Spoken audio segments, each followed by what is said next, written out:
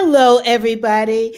Welcome to Thursday. Thursday, it's CB Bowman Live, Workplace Equity and Equality. And today we have I was going to say it again, a special guest. But I have to tell you, all my guests are very special people. So I'm going to think about a secret to tell you today. Give me some time to think about it. Oh, you notice my hair is back, right? That's kind of a secret too. So, you know what? Our guest has so much to tell us today that I want to get right to it. And I'm going to have him introduce himself. You know what? His background is so rich, I was going to read it. But then I thought, I don't know if I could pronounce all these technical terms. So I'll just have him tell you about it. Oh, I know what my secret is. My secret is our guest, Ken Walker, is actually on my board of advisors for Workplace Equity and Equality. It's called WE for short. Isn't that fancy? Oh, wait, I have to learn how to wink my eye. Did I do it? Okay. So, and he is a powerhouse of brain matter, right? In addition to being a really great guy and a fantastic father of two brilliant young babies. So without further ado, and these girls are so cute. Oh my God, you should see them. You just want to grab them up, and smart and precocious and everything you would want your child to be. So with that, without further ado, by the way, pay attention to the bottom about the ACEC conference. You know, the special deal is about to expire on the 25th. Without further ado, let's welcome Ken Walker. Ken, welcome. Hello, CB. Thank you so much for your kind words about me and my family. So thank you. Yes. Ken, tell us about you. Tell people why I'm so impressed with you. Well, I have lived an interesting career that's sent me all over the state of California, up and down, mostly in technology, but not in any sort of linear, simple career path. I came to California from Georgia, where I was raised and went to school, high school and college. I got a couple of degrees from Georgia Tech. My bachelor's was in computer science on an academic scholarship. And then I actually had an athletic scholarship for my master's degree. And how do you do that? Well, I was a football coach. So I coached football as a graduate assistant coach, and they paid for school. Came out to California to work for not for Georgia Tech. Wait, Apple. You paid for school yourself? Your parents didn't pay for you? I had scholarships, right? So, and it was a state school. So even if, my parents would have been able to help. Georgia Tech is a wonderful institution in the state of Georgia. And as a citizen of that state, we were able to get a much reduced price to go. So at Georgia Tech at the time I went was actually hold on, guys. I forgot to turn off my phone. How did I do that? Talk about technology. Yeah. Okay. Tech was cheaper than some of the private high schools in the Atlanta area. So you get a great education at a good price. Came out to work for Apple, which, was my dream job coming out. I'd had exposure to Apple in high school.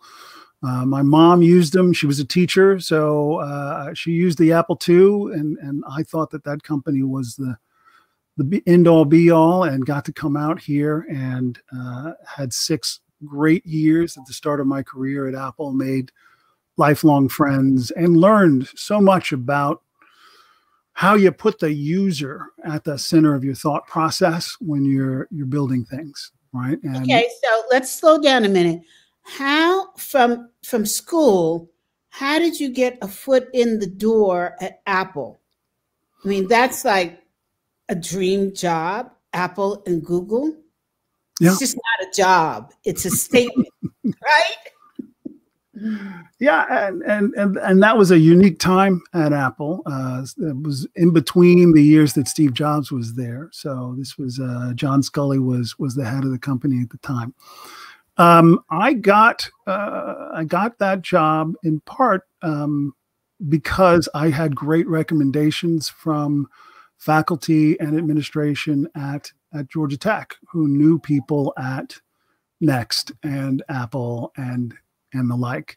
But also the tech titans wandered their way through tech to interview folks. So I had great opportunities at IBM, at Procter and Gamble, at HP. But Apple came through, and I was like, whoop, sorry, that's where I'm going. Wow. What a roster for you to select from. The opportunities exist when you are, when you have the chance to take advantage of them. And, people will talk about how luck is important in life. But, for many of us in many situations, luck is really about being prepared to take advantage of the opportunity when it appears. Right. So let's just go back a little bit. I always like to talk about the foundation of the life of successful people. Tell me about your parents, your siblings. How did you get to Georgia Tech? You just didn't fly in on a bird, right? No.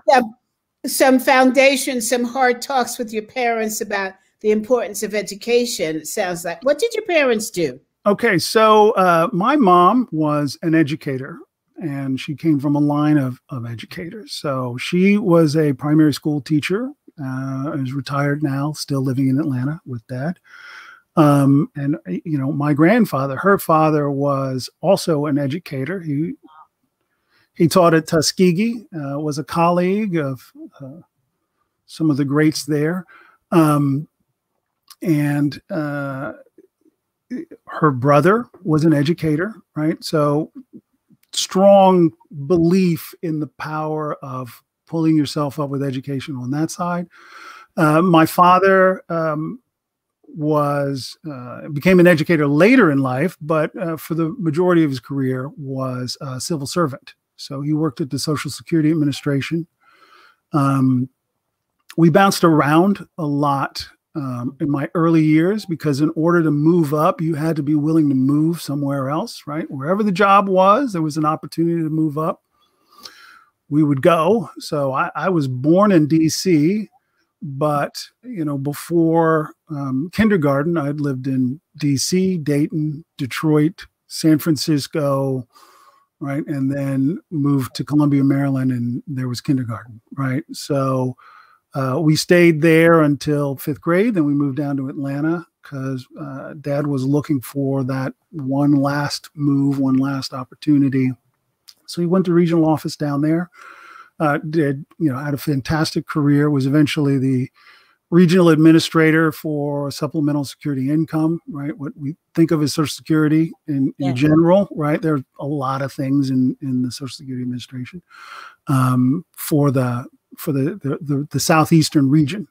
So, the whole Southeast. And it was, that one of those the highest level you could be without being a political appointee. Wow. So did your parents, this is going to sound stupid, but did your parents sit you down and say, you don't have a choice about education? They didn't set me down, but it's just sort of an expectation, I think, growing up that, that you will go to school, you will work hard, and you will go to college, right? That this is what you will do, and you will learn to take care of yourself. Dad was the first in his family to go to college. But he had also worked then very hard to sort of help bootstrap his siblings and then later his nieces and nephews and the kids of his cousins. So we always had a stream of relatives that would stay with us for a year to get on their feet, to figure out who they were and go on into the world. So there was always that sense of family and bringing people through, and you take care of your own and you help them and you move them along. That was just sort of who he was. And by the way, he had benefited from that himself. One of his aunts had lived in New York City, and, you know, Dad came from this small coal mining town in West Virginia called Beckley. And he was actually born in a town called Hot Coal, if you can believe that. There's a town called Hot Coal, West Virginia, and that's where he was born. His father had been a coal miner, died of black lung, you know, had that tough life where, you know, Dad would talk about, there were days where he would, you know, he remembered watching his father sitting at the end of the table, watching all the kids eat. And then his father ate whatever, if anything, was left. Right. So this is just what it's like growing up poor. My wife accuses me of being that I'm sometimes the baby who grew up in the Depression, because of the lessons learned. Right. You know, my grandmother would not let a single piece of meat live on a chicken bone. Right. Right? Yes. It was gone. It was clean, Yes. right? That's just, you know, how she was raised and what I saw as behavior, right? This is what you do. This is how you are. You take care of your family. You trust in the Lord. You go on, right? This is the upbringing that happens. But you also have to, you know, learn to take care of yourself, and education's important. Being well-spoken is important. That was another thing my parents very aggressively worked on with me. They would not allow me to really develop a Southern accent, right? Because it's easy to slide into, and I can with a few drinks, right? But Let's hear some of that, Ken. no, but they were adamant that that when you need to sound educated, you need to be educated, you need to have those tools available so that you will always be taken seriously, right? And then the other lessons that you sort of learn along the way is to make sure that you acknowledge the lowest person, that the lowest person on the totem pole that you would come across in life, because other people don't see them, right? And you need to make sure that everyone knows that they're seen and they're acknowledged, and that they're people, right? That's one of those parental lessons, and that coming up as a Black boy, going into situations where I may be one of the first or early on in terms of people's experience with people of color, that you have to, in many ways, be better, right? Mm-hmm. You can't say, but person A around the corner here is only doing this much, so I'm only going to do that much. You have to do more, right? Yes. And you have to do more, because otherwise they're not going to see you, first of all. And then secondly, because if you fail, if you are not good enough, if you're not outstanding, you're only going to make it harder for the guy that follows you. Let me ask you a question. So you spoke about, and I'm smiling because I had a very similar experience with my family. It was, you will go to college. Not, well, don't I have a choice? Did I present that as though you had a choice? No, Mom. No, Dad. Oh, well, then I guess you don't have a choice. I'm like, okay. But did you feel with the pressure from your mom and dad, and I mean that in a positive way, to learn how to speak well? Did you have problems when you met other Black folks who did not speak or sound like you did? Did you have to slip back into, or not slip back, but try to compensate? I don't know that I ever did. I mean, because I grew up with all of these various relatives from the Penelope of the Southeast, right? You know, my mom's family being from Alabama, so I have cousins in Alabama, I have cousins in North Carolina, cousins in Georgia, cousins in Pennsylvania, New York, Ohio, West Virginia. As a matter of just dealing with family, you dealt with folks of various patterns of speech, accents, etc.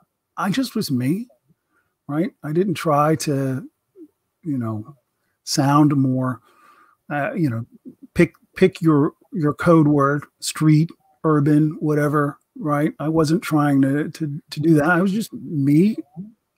You know I probably got hit a time or two for sounding too uppity, but I am who I am, and I also, you know, was raised to not shirk or hide back, you know, not to pull back from who I am, you know. So it's more, I think I came at it as with an understanding that I had a cousin named Mookie, right? That's not your average kind of mainstream, right? And name and nom de jour, right? It's not how that goes. But he was a wonderful, great man. You know, good guy, and we got along great.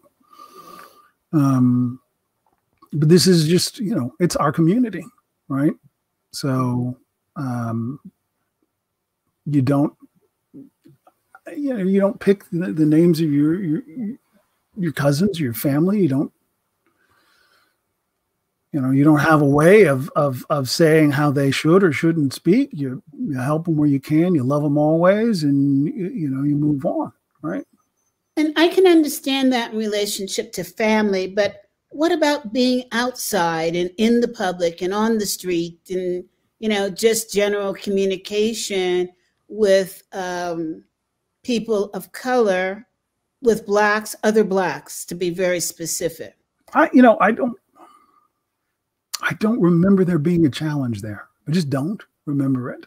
There may have been, right? Again, as I said, I know as a little kid, I remember, you know, an incident where another young man was,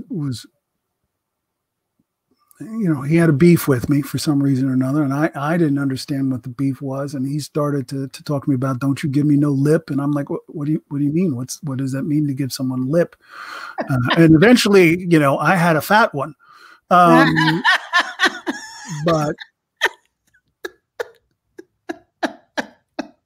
yeah, you found out the hard way. I found out the hard way, but again, you know, I didn't change. I did, you know, I worked to be more understanding of what it is and what people are trying to communicate. But did you feel left out because this was a lingo that you weren't raised with and you didn't know the definitions of it?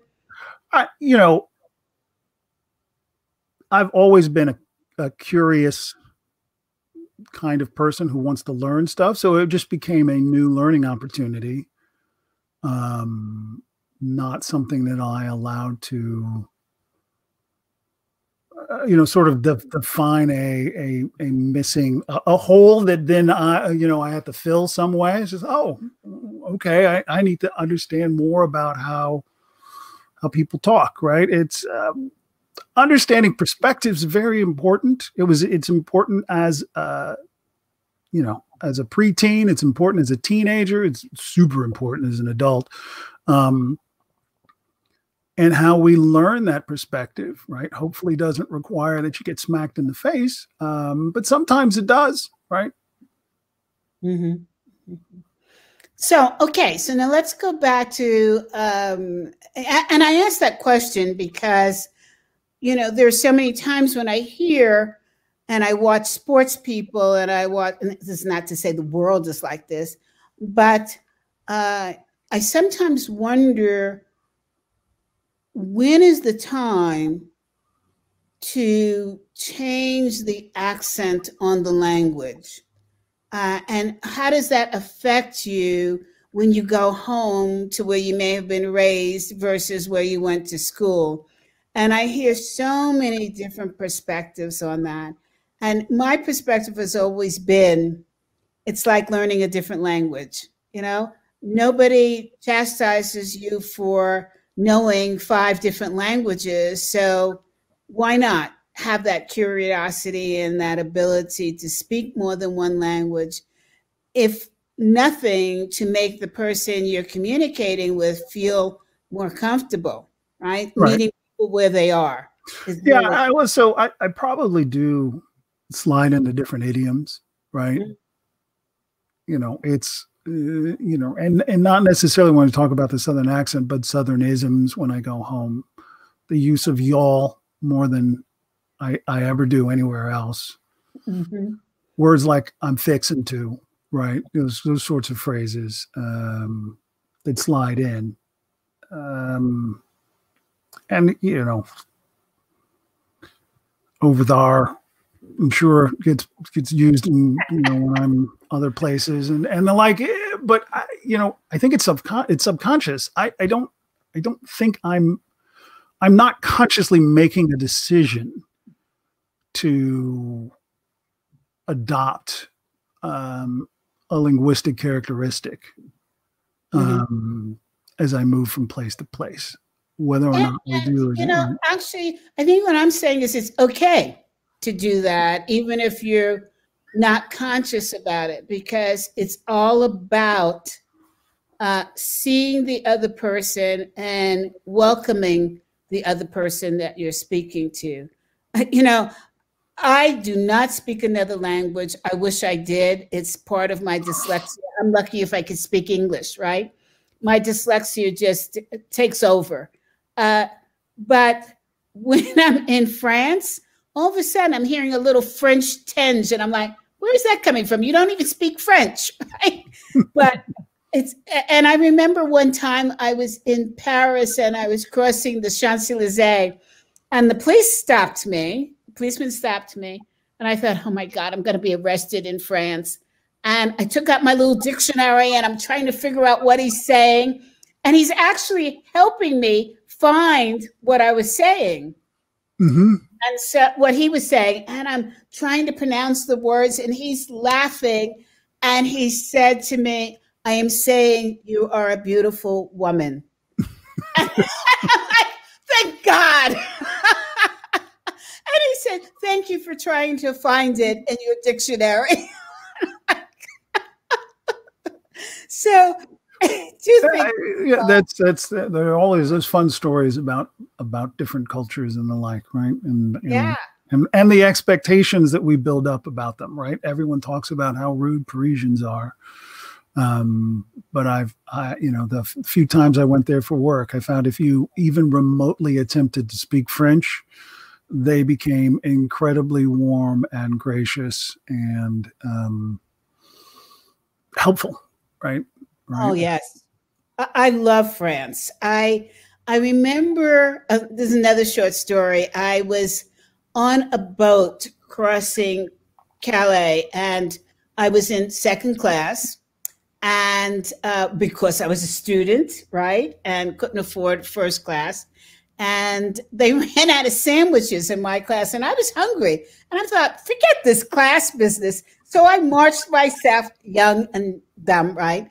I marched myself into first class, sat at the bar, and waited my turn to get a sandwich. And there was this woman who was sitting next to me, and a guy was sitting on the other side of me. And she had these big cat's eye glasses that were famous at the time. And she demanded that the bartender give her lunch in English. And he just he just didn't understand, right?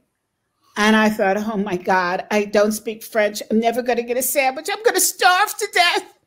And I looked at him, and I had looked at my little dictionary, and I said, qu'est-ce que c'est sandwich en français? And he looked at me and he said, Madam, for you, I will speak English. Okay. So the guy sitting next to me was Belgium and turned out to be, we became really good friends. And I said, I thought he didn't speak English. And he looked at me and he smiled and he said, the stewards are required to speak 5 languages on this crossing. So yes, he does speak English. I'm like, but he didn't help her. And he said to me, she didn't try. And so she lost. So it all goes to really trying to meet people, as I said, where they are and making them feel comfortable, you know. But I want to go back to, let's now talk about your entry into Apple. What was that like as a Black person at the time that you entered? So, that, in part, you have to understand it was tempered by so much excitement, right? You're going there and it's thrilling. And I was supposed to work, originally I was hired to work in Atlanta. So I was going to work in the office in Atlanta, but they said, hey, could you come to California for orientation? You'll get a chance to meet people at corporate, understand a little bit more about how corporate works and the like. And I came out for 2 weeks, which became 3 weeks, which became 6 weeks. And then they said, you know what, you're not going back to Atlanta. We need you to stay here. So that was more the shock than some of the racial stuff. But that said, there weren't a lot of Black people at Apple at the time. There aren't a huge number, right? We're not a large percentage of the people in the South Bay area in general. And but at that time, was there, and I don't think there is now, was there a large percentage of Black people in technology? No, probably not. Probably not in general. But I had a cousin who worked at Apple in the user experience department, and we would joke at lunch that it was the local meeting of the NAACP whenever we got together. And so what was your experience like? Were you well received? What happened? So the interesting thing I think about the Valley at that time and in general about Apple is that it was much more the meritocracy that we, I think, always hope for. And the Valley in general was a bit that way. There's one of those urban legends about Steve Wozniak, one of the founders of Apple, about how after the company had IPO'd, he went into the local Ferrari dealership because I'm going to get myself a Ferrari, and was wearing a t-shirt and shorts. Yes. And couldn't get the time of day from anyone there, even though he could have bought the entire dealership. Right. And that was sort of told. And again, it could be urban legend. I should try and ask Steve one of these days. As an example of why you couldn't judge a book by its cover, right? The people who wandered around the Valley and had money didn't engage in those trappings of the East Coast, right? It wasn't the Brooks Brothers suits. It wasn't, the Rolex watches. There weren't those things that were, sort of those obvious signs of money that permeate traditional Philadelphia, New York, et cetera, certainly at the time, as to who was able to buy and sell your business and who wasn't. And so you had to take everybody at that value and give them a chance, because you didn't know who they really were or what they were. So I think that was in many ways very liberating, especially as a young person coming into the environment, because you weren't judged by whether or not you were wearing the latest whatever, right? I think over time that has unfortunately changed, because the trappings of money are different for us today, and are things that maybe technology people care about more, right? I don't know that a tech person cared as much about having a Rolex watch in the 80s right? As they need to have the latest, I got to have the latest Apple Watch. I got to drive a Tesla. I don't drive a Tesla. I have a Volkswagen. Well, wait, that's just as snooty these days. I don't know that it is. I've driven Volkswagens my entire life. So, there are different signs that someone has made it that are more tech friendly today than I think show up. But at the time, that wasn't the case. And my managers were always the kind of the kind of folks who were excited about results, right? And when you were able to deliver results, that meant that they were driving forward. So, and our team, the first team I joined, which was focused on trying to make Macintosh a integral technology for large businesses, right? To be something more than the latest, best desktop processing machine. We were incredibly diverse, incredible women managers, incredible Latino coders, incredible, right? If there was a stereotype about who should and shouldn't be successful in technology, our team was an exact opposite of that. Right. And that was another part of that wonderful experience. And then you learn a lot about people and business and trying to build things that people care about. And a little bit about where you see the differences of office politics, right? You start to learn your office politics. And, what's been interesting is over time, seeing how different companies have incredibly different political cultures and, where people are incredibly trusting. At Apple, folks were incredibly trusting to the point that you could sort of go to someone and go, do you see that he's building a howitzer in the cube over there? Yeah, it's really incredible. It's an amazing thing he's building. He's pointing it at you. What? Right? No, that's an incredible. No, really, it's pointed at you.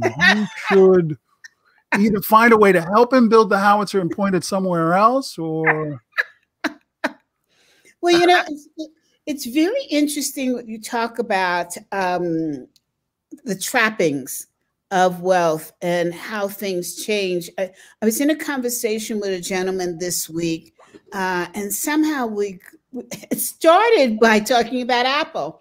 And he said to me, and he was an elder gentleman, and he was in Russia and he was wearing a suit and a tie. And he said to me, I never really supported the casual look when you get on a stage to talk to an audience. And I think it's a TED speaker. And I said, well, now you have to meet people where they are. Right.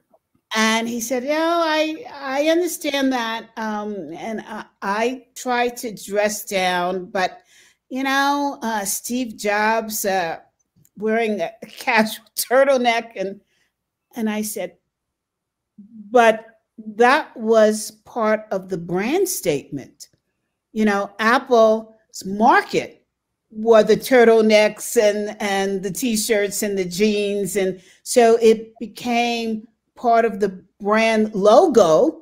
I said, in fact, if you look at photographs of Steve Jobs now, the most famous photograph is everything is black and you just see his face, right? You think about Apple, originally it was all black and white, right? And so it's interesting now, Apple, with their, first of all, the expense of an Apple, right, is almost contradictory to the casual look of the employees and Steve Jobs and the whole framing. And I was laughing because I'd registered for Apple Park and I just got really busy and I couldn't go. And so I went online to see what was new at Apple because I'm a real Apple. Don't talk to me about anything but Apple, right? And I noticed that Apple has this new tracker out. Right. The AirTags. What is it called? An iTag? AirTag. AirTag. Yeah. AirTag. And I'm looking and I'm like, wow, this is really inexpensive for Apple. What is going on? And then I turn the page and it's like in an Hermes leather case. And the Hermes leather is like $326. And I'm like, damn, leave it to Apple. I mean, they're gonna raise the number on this product as they do all their products. Well, that is for a particular segment of the market. It's just like when they had the watch and it was, solid gold, right? It's for a particular segment exactly of the market. I do think, one of the things that this highlights is a challenge in the Valley, which is right. We're trained to solve user problems. We're encouraged to say what pains you, and then what can you solve to make that better. I think the biggest mistake I've seen out of the Valley is that we keep solving first world problems, right? We have better ways to hail cabs, right? To ride in someone's private car, ways to not have to go to the grocery store and shop, right? Ways, right? Not the bag on Instacart because it was a lifesaver during the pandemic. But if you think about, there are people who are trying to just get food, and, there's how much money was poured into finding a way for you to get food without having to go to the grocery store to get it, right? Or not have to call a cab and wait for it, or, right? So, if you're only solving first world problems, then you're going to have first world customers. And maybe that ends up saying that your pricing isn't for the masses. That said, Apple, I think, does a better job than people give them credit for fairly pricing the product that they produce. If you look at a MacBook, for example, and try to put those things together elsewhere, you'd have a hard time doing it right at the cost you do. And that happens across the industry. When I was at Gateway, we had a brand of products called the E-Machine, and our E-Machines were low-end Windows desktops. But one of the things we thought was a hallmark of that was that if you went out and bought the parts yourself, you could not build a computer that did what ours did for less money. In fact, it might cost you $50 more to build it yourself. Before we even figure in your time and your effort and the times your knuckles got scraped trying to fit some piece into a small cubby hole, right? Because we were driving value that way for the consumer, right? Well, I remember when I bought my first Mac, I was always a PC person. I was trained in DOS, and I finally got so tired of calling the Geek Squad and trying to find people to fix the viruses. Excuse me, it's dry here in Colorado. I thought, I can't tolerate this anymore. It's fixed for a minute and then it goes bad again. Right. And I finally said, I added up how much it was costing me to have my computer fixed. Right.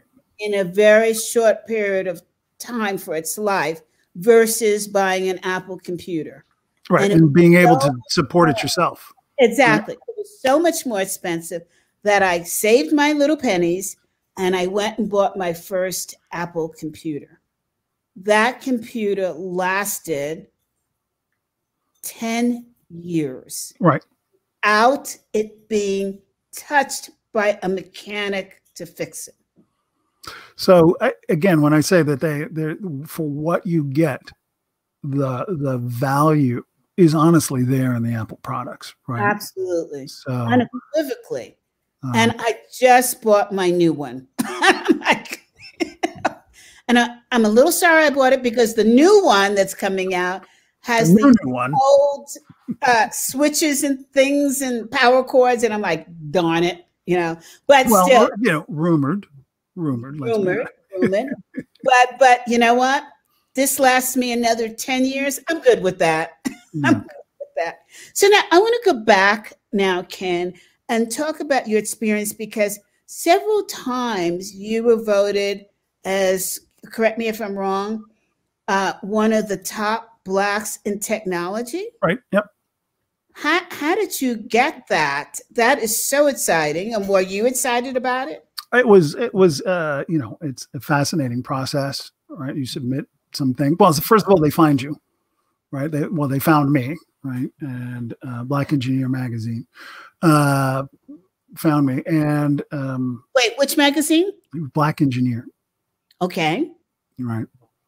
And you talk to them, and the next thing you know is they figured out where you fit on the range, right? They give you a number. By the way, I don't know what my numbers were. I just know I was there. And that was when I was at Gateway, that time there, which was just a fascinating period. I had a great time. That was, being a chief technologist is one of the best jobs in the world. I got to play with everything as a part of my job, right? I still play with everything, but now I have to do that on my own time, right? Yeah. When it's a part of your job, it's like, oh, this is the best. I wish I knew you when I had a Gateway computer. That was an experience. Okay. Well, we worked hard on improving that experience for people. Again, at that time, Gateway was in the process of selling off those stores that they'd had, yes. And had bought the eMachines company, and most of the management from eMachines came in to help drive the future of Gateway, and that's when I went in. I went in to build televisions. I'd been at Philips.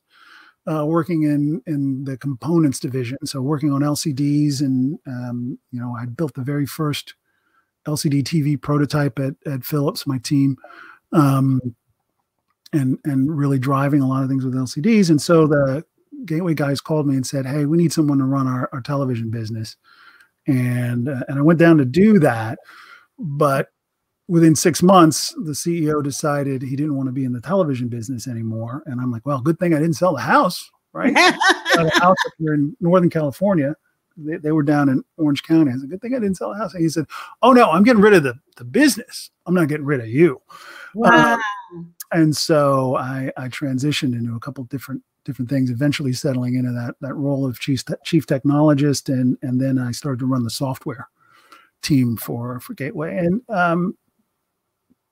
with that team, right, at that time, we were really focused on, again, the user, right, and that end-to-end experience, right, and for us, we define that end-to-end experience is from the sourcing of the very first component to when the person decided they were done with the machine, right? So that's that end-to-end experience, and what does that mean for the consumer? And how do you make sure that experience is as clean and successful as possible?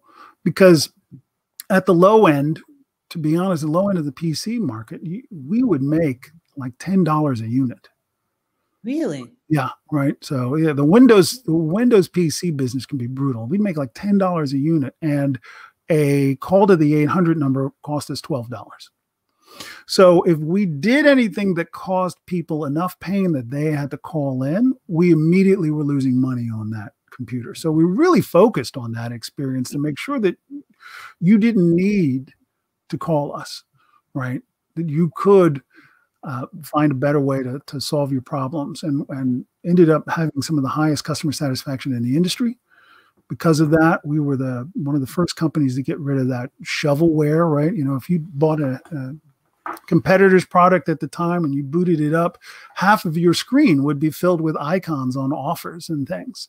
And we really pared all that down to an absolute minimum. No competing offers, everything had to make sense. Nothing could negatively affect the experience of the consumer, drive a call or any of those sorts of things. And it was a great laser focused sort of experience to help drive, our view on things, help drive my learning. And I think this was really apparent for us how important it was when Windows 8 came out. And I don't know if you remember the debacle that was the Windows 8 rollout. But there were a ton of challenges with that experience. And we ended up being the sort of the poster child for what to do in terms of building an image for Windows 8, to the point that Microsoft came down, spent a lot of time studying our process, and rolled it out later for what the best practice was for the industry. So I felt really good about that, right? That we'd gone through this, and we had, my slowest machine would start from 0 to fully usable in less than a third of the time that Sony's fastest would. Wow. So, Ken, I want to get back to talking about you as a Black man in technology and in the world. Right. You have 2 drop-dead gorgeous daughters. Thank you. Who are incredibly smart and have daddy in the palm of their hands. What is it that you're teaching them about living in the world as 2 Black women? Well, we're really first focused on teaching them about living in the world as women, right? I think it's hard enough, unfortunately, to be a woman in this world, right? Yeah. And so we really want to make sure that they are fully empowered, that they have the tools necessary to get the most out of the world they can, but also socially to understand important concepts like no meaning no, right? And we want to teach them that at an early age, so that when they're older. What does that mean? Well, how does that affect them? Well, if you think about kids want to play and wrestle and do whatever. And it's like, look, if someone tells you no, you need to respect that no means no. And furthermore, when you say no, people need to respect that you mean it. Don't say no unless you mean it. And when you say no, mean it in a way that it needs to be respected, right? Because this is going to be important for them later on in life, right? Both physically, mentally, professionally, right? They need to be able to stand up for themselves and understand, right? No is a complete sentence, right? I never thought about it that way. Right? No is a complete sentence, and it says everything it should say in a lot of cases. So the first thing is really teaching them to be in control of who they are, right? And then we spend time discussing the nature of the social world, right? My wife is white, so I'm light enough as it is that I get the benefit of the doubt sometimes with people. So, I have to acknowledge that, there are folks who at first glance don't realize that I'm an African American, and it gives me a leg up, unfortunately, as it were. My eldest has got blonde hair and blue eyes. So, despite the fact that her racial percentage would mean that she could, be president of the NAACP, she's not going to quite be viewed the same way, right? And so we need to make sure that they're aware of our racial heritage and history, that it's not just something in books, that it's something to celebrate. They are both Black and white. They are wonderful and empowered, and they need to celebrate both sides of who they are, right? And that's what I hope we're able to do and teach them. I think that will give them better ownership of their being going forward. Would you do something different if they were boys? I think you still have to teach them certain things, right? Boys need to learn that no means no too, right? For some of the same reasons, but also because they need to know and respect no when they hear it from other people. I would probably still want to raise them the same way around being culturally aware, being, celebrate everything that's a part of who you are, not try and, you shouldn't have to pick one or the other, right? Mm-hmm. It's like asking someone who is first generation from another country. Well, pick your country. Are you an American or are you something else? Well, I am A plus B. And why do I need to pick? Why can't I celebrate both being an American and being from Europe or Asia or India or Africa? Why can't I celebrate all those things? I think if we allow for that culturally, right, then we are doing more that will help for things like our goals in we, right?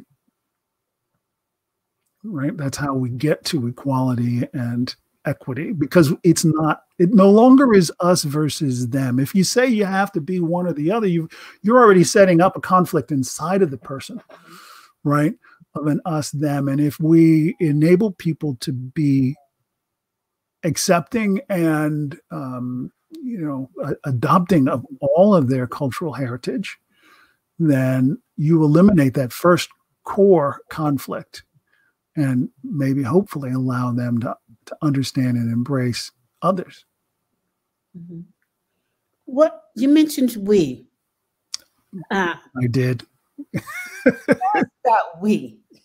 We, workplace equity equality initiative that you so kindly and presciently started to form. So for those of you who are watching who haven't figured it out, right, CB is very passionate about workplace equality and invited me along with some other incredibly talented members to be a part of her advisory board to really help her get this organization up and running.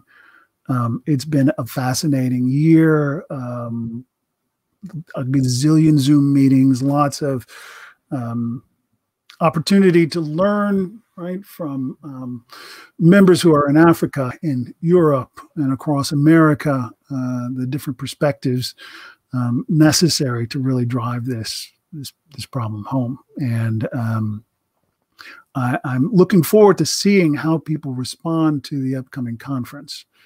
And I think that you and the team, CB, have really come up with an interesting concept around the notion of a collaboratory, right? So for those of you in the audience, rather than just be a conference with talking heads, right? What we really asked the people to consider and drive and find a way to make just sort of integral to the message in the program is a way to help the attendees drive their own agendas, right, within their own companies, and by doing so in a collaborative environment. And so rather than just say, hey, we have collaboration sessions, right? It's collaboratory. I love that term, right? So that we can have people, bring in what they know in a safe space, right? No judgment, no bullshit, right? And really sort of say, hey, here are my challenges. Here's what's going on. Here's what we think is going to work. And, hear from world-class coaches, but also world-class peers, right? On thoughts about how to make their programs be the best that they can be for their their companies and their systems. So I think that it's going to be an exciting event. I think it's an interesting approach for a first year event where you've got to really sort of not just dip your toe in the water, but we've got to jump in, and to do so in a world with COVID is not easy. But the fissures that were exposed with the events of the last year are fissures that needed to be exposed and need to be addressed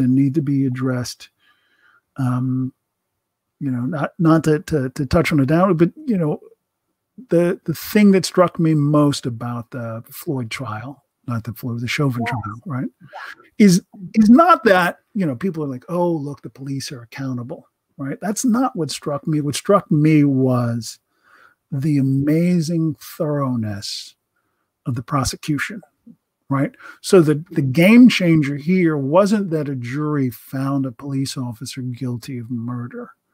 The game changer for me was that the prosecutor took it seriously and did their job and presented a case that showed exactly what happened and why the jury needed to come to the conclusion that they did.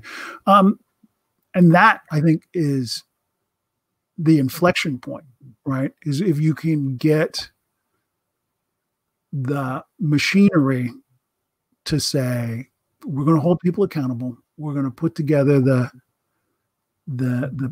case. We're going to have other members of the police community say, yeah, that was excessive, right? And then you'll get the results. But this was not something that was driven by fear of a mob or people just saying, oh, enough is enough. This was a well thought out, well presented, well argued case on the part of the DA. And if more prosecutors engage that way, we will see that accountability, right? And then, along with changes to qualified immunity, I think we can move to an era where the accountability that all citizens feel will extend truly to all citizens, right? No one is above the law, whether you're president or police. And that is a foundational element of our nation. And as long as we respect that wholly, then everyone will be in a better place. Do you feel, we only have 2 minutes left? Oh, I'm sorry. Well, 8, 9, 10, 2 minutes, yes. You just opened the door to a massive conversation. And so you're just going to have to come back. Very simple, right? Because I wanted to end with, what advice do you have for young, mid-age, whatever the age is, Blacks to move towards professional success in their lives? What's the single or double piece of advice? Well, the first piece of advice, and I think that it probably echoes a lot of the things that you and the coaches love to say, which is that you've got to find your superpower, right? You've got to find that thing that separates you, right? And then related to that, you need to be able to position for a company why it is that you and your superpower are the right answer for whatever their problem is, right?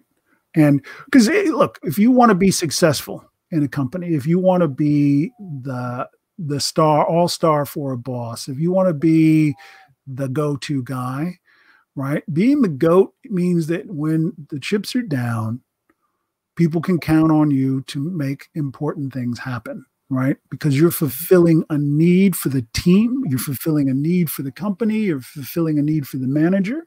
And the way to do that is if you can align your superpower to a job or a description or whatever that shows where you're going to make a difference for that company or that team or that manager, you'll be immediately embraced, and more importantly, indispensable, right? And what advice do you have for those that are discouraged? Well, discouragement is easy, right? And there are plenty of platitudes out there that people are going to tell you, right? Fear, false evidence appearing real, right? All those sorts of things that get splattered about. You probably need to spend a little more time thinking about yourself to get your superpower in line, right? To understand what it is that you have to offer, right? And that can be as simple as, I am the person people gravitate to in the room. Well, maybe you need to be in sales, right? If you're not in sales, maybe that's the best thing for you to do. Or, there are lots of examples, and I don't want to just sort of start babbling. But really, if you're discouraged, maybe you need to rethink what you want and why. Maybe just spend some time breathing, to be honest with you. I know it sounds strange, but focus, clear your mind, breathe a little bit, and recognize that, look, everybody goes through tough times. It's not all, bread and circuses, right? It's we all have tough times. We will all struggle. Life isn't not easy, right?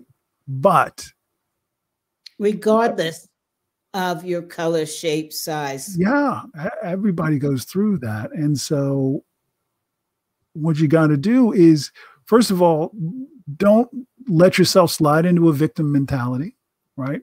Yeah, you may be discriminated against, whether it's because you're old, I feel that, or you're Black, I felt that, right? It doesn't matter, because you're a woman, because you're Latino, whatever. Yeah, bias exists in the world, and you're going to be on the wrong end of bias at some point. Everyone will be at the wrong end of bias at some point in their life and their career. Okay. You still gotta eat, you still gotta work, you still gotta whatever. So it's not the end of the world. It's just yet another struggle you got to go through. And, if I think about the struggles my father went through, right? We didn't even get to talk about sitting at lunch counters. Oh, you know what? We have to talk about that. Yes. Audience, just stay with us for another 5 minutes. Yes, please. Right, my dad was, if you think about his struggles, you think about my grandfather's struggles, my struggles are nothing, right? I did not have to sit in at lunch counters for the right to have lunch wherever I want to, right? When my dad started his career in Baltimore at Social Security, I believe he said that there were 3 places in the entire downtown of Baltimore where he, as a Black man, was allowed to get lunch, right? So you think about an entire downtown area, and there are 3 places you can go. And it doesn't mean you're not going to get looked at askance or spat on along the way, right? And it affects you. It affects your friendships. He had a friendship with a woman in the office. It's like, let's get lunch. And he's like, I can't get lunch with you. You're white. You're a white woman. I cannot go to lunch with you. I will get strung up. Right. He didn't say that to her, but that certainly was going in his head. Right. And she was just, being kind. Right. And so, if you think about those struggles that were a generation behind, then my pain isn't all that great, right? I have a wonderful house, I have wonderful kids, I have a lovely wife who I adore, and we just celebrated 15 years yesterday. Congratulations! Thank you.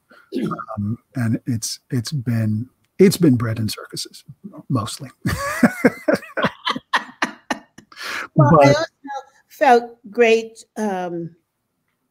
empathy when you told the story about your grandfather who worked in the coal mines and who Right. passed black lung, and how when he and the family sat down to eat, he would wait for the children to eat first. Right. Wait for the children to eat, and then whatever was left, that was his meal. Now here's a man who's working hard, manual labor for a living, and he's living on the scraps of the table. So he makes sure that his kids have more and better than he did. Right. And that is, in many ways the American way, right? We always want our children to do better than we did. And he did it in a very visible way. My father noticed it, right? My dad's one of those people that notices everything. Dad noticed it, and it struck him. And it was a lesson he carried forward and made sure I was aware of and paid attention to, right? But that it was a hard world. He had siblings that didn't make it past 2, right, for various reasons and the like. And it's just that was my struggles are nothing compared to those struggles, right? So I can get depressed about how I don't have the the X, the Y, or the Z, but that's window dressing compared to the fact that I have pretty good health, right? My family's doing okay. My kids are wonderful and loving, right? It's not, as I said, it's not all bread and circuses. We have challenges. We have, right? The challenges of smart kids who, and then the why questioning at some point, you're just like, just because I said so. And then you're like, oh, and there it is. I'm my dad, right? Oh gosh, I remember my parents saying that to me on more than one occasion. But it's tough. You sometimes you just need somebody to listen to you to do what you're saying, and yet I don't ever want to discourage the questioning of authority, the wondering why, right? Any of those sorts of things that my kids have. So that's the delicate dance there. Well, you're raising 2 incredibly strong women, and that's the bottom line. That's the parent punishment for raising very strong young children.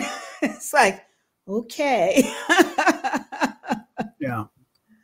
Ken, it's been such a pleasure. I can't thank you enough for coming on, and you came in on the last minute on the wing of a prayer to fill in today. And I couldn't have asked for a better guest, a better friend, a better business colleague. You're just an amazing person. Thank you, CB. Throw some compliments back your way. Don't. I'll turn as red as this shirt. So listen, everybody, be sure to text me or reach out to me on LinkedIn and find out about the conferences I'm involved with, the businesses I'm involved with. Just talk to me. And listen, follow me on Clubhouse. I'm on Clubhouse on Wednesdays in the evening, 5:00 Mountain Time, and Saturday, 9:00 Mountain Time. On Wednesday, we talk about the challenges of leadership with the lens of current events. We had such a great discussion last week about the Floyd case. It was incredible. And then on Saturdays, we talk about the challenges in the coaching world, in the executive coaching world. So please follow me, your favorite person, on Clubhouse. And Ken, thank you again. Audience, thank you for being there. I can't wait to see you next week. No, I forgot. My new show is on right after this. You've got to stay for that. That is Social Media Influences with CB Bowman Live. You definitely want to stay for that. So, Ken, love you. Thank you. All right. We appreciate you. All right. Bye. So, bye, everybody. See you in a little bit. That show comes on from 1 to 2 Mountain Time, I think. But, if you connected with me on LinkedIn, you'll now see it in the back of my profile. You can now see the shows actually airing on time. And if you miss it, it's on YouTube and Facebook and Apple Podcasts and iHeartRadio. I've got it covered. Bye now.